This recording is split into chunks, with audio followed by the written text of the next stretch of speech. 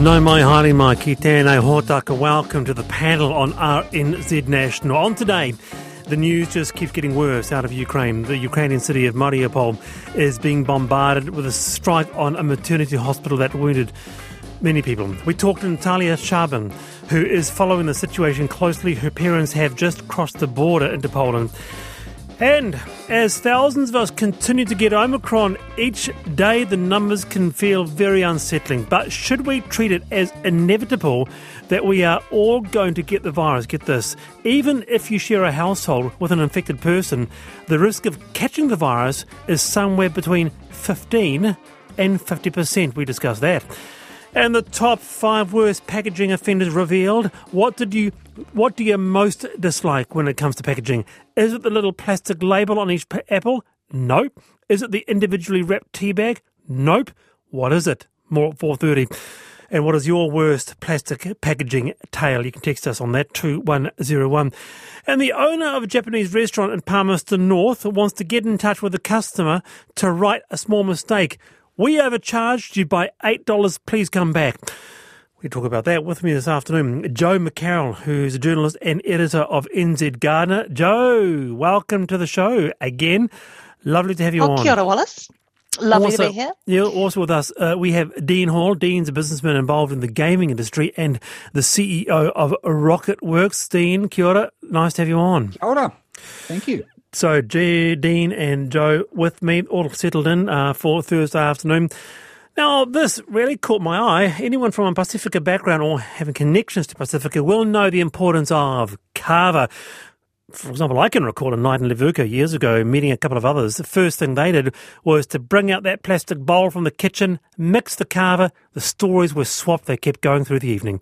One Waikato University lecturer has been awarded one of academia's top prizes, a Fulbright scholarship, and it's how to study kava. Traditional communal use can help treat post-traumatic stress disorder, amongst others, on the front line.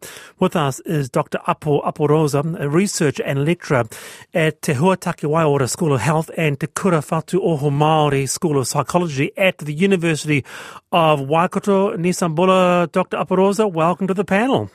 Sambula Sia Wallace, K Joe, K Dean, good to talk to you. Yeah, good to have you on. And this speaks to your background a bit, doesn't it? Because you were in the army, you were in the police, and it was your experiences there that led you to this line of research.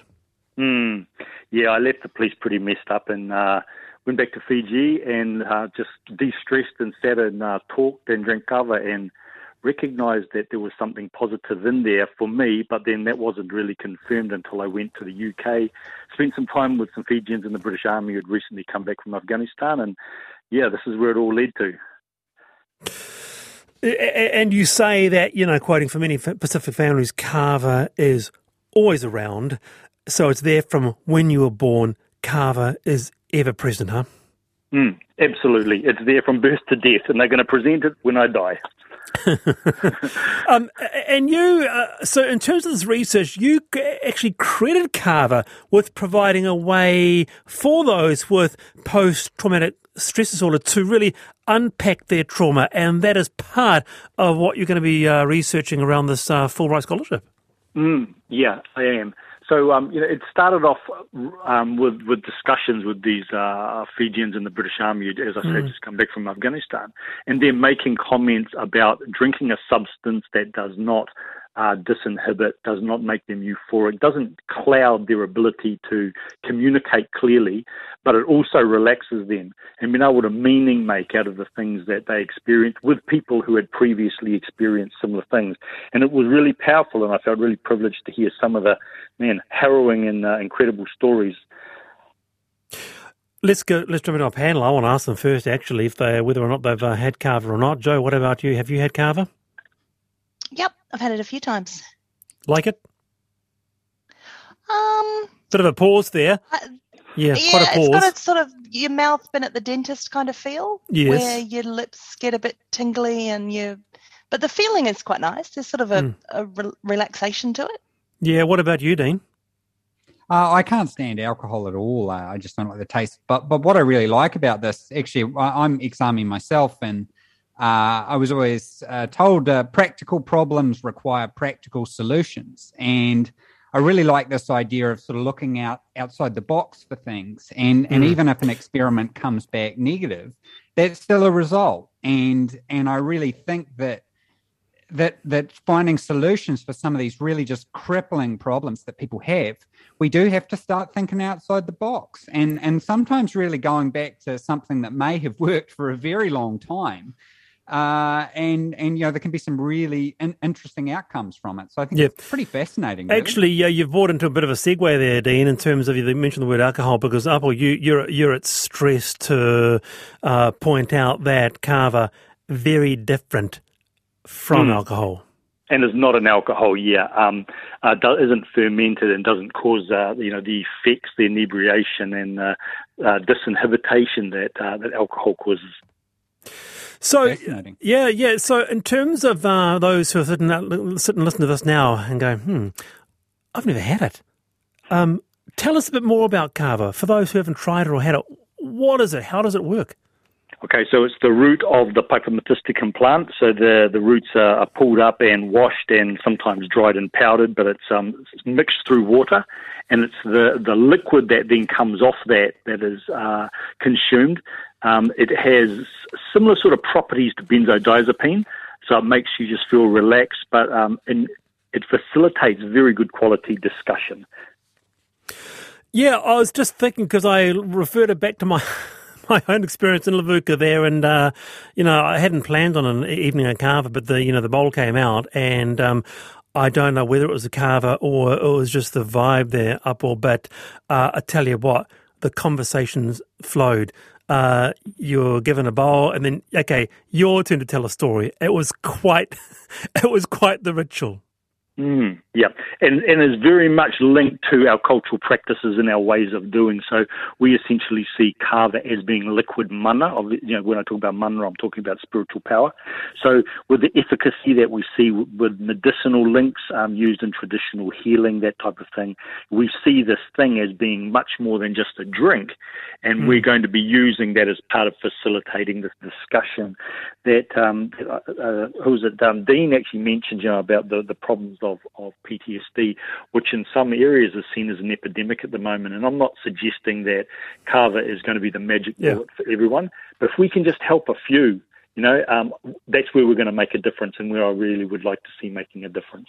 Yeah, because in terms of its alternative treatments for PTSD are being explored, aren't they, in other ways? For example, microdosing with the likes of MDMA or psilocybin. So those research angles are being explored right now. Absolutely. So MDMA, we're talking about ecstasy. If you microdose with that, they're seeing efficacy in creating greater therapeutic alliance, so greater sort of communication between the therapist and the client. It seems to sort of just take the edge off people who are trying to hide their feelings. But that's not saying that they're induced not to, but it just kind of takes the edge off you feeling anxious. Maybe that would be the better way, about sharing and that type of thing. So, hey, before you go up, I got a text here. Someone wants to know, who do you reckon makes the best kava?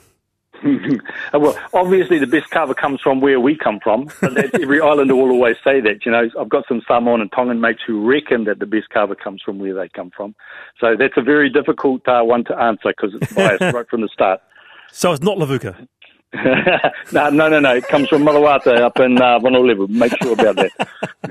Hey, congratulations and all the best with the research. That is Dr.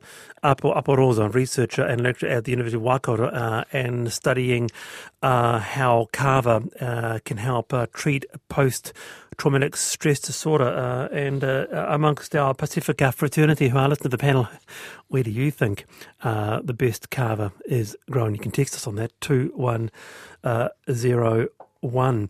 Quite a bit of responses regarding packaging. I'm going to be talking about that. The most annoying packaging, in my personal view, is Dove soap. Not only must I buy packets of 2 wrapped in plastic that is difficult to open, but then each cake is in a box. I would love to have just individual cakes, and I'd still buy 2. So we are going to be talking about that just after 4:30. what is the worst plastic packaging? Now, this was from a Consumer NZ survey, and we talk about that halfway through the show. Are you still using packaged soap? No, I was just reading a text out. And cakes. God! Who is this person using soap bars? I love that liquid soap. Hang on, you don't. Sorry, I just had to disrupt everything there and just say we need to deal with that. But you don't use a cake of soap? No, I don't. I use the bottled stuff. But there's still bad packaging. I'm just always surprised when I hear people. I love the feeling of using the liquid soap. I don't know whether is that just me or I think it's just you, because I think that most people do like the sort of you got something solid in your hands, you're rubbing it all over, okay. rub, and I'm learning today. I'm learning a lot. Back me up, Joe. It's all about actually. It's all about something tangible. Liquid soap. You don't know whether you're Arthur or Martha. Dean, what? To be honest, because I think with here we go. We're soap, winning. Someone else has washed themselves with it. So how clean is it really? How clean is soap? You both can't tell me that you don't have a little soap on a rope, sneaky soap on a rope in the shower, Dean. No, I'm all about liquid soap all only. liquid. Yep. Weird. Very weird. All right, we're going to be talking about that later on. Time I've been thinking. Joe, you first. Well, I just wanted to do a shout out actually for a restaurant in Hamilton called Chimchurri.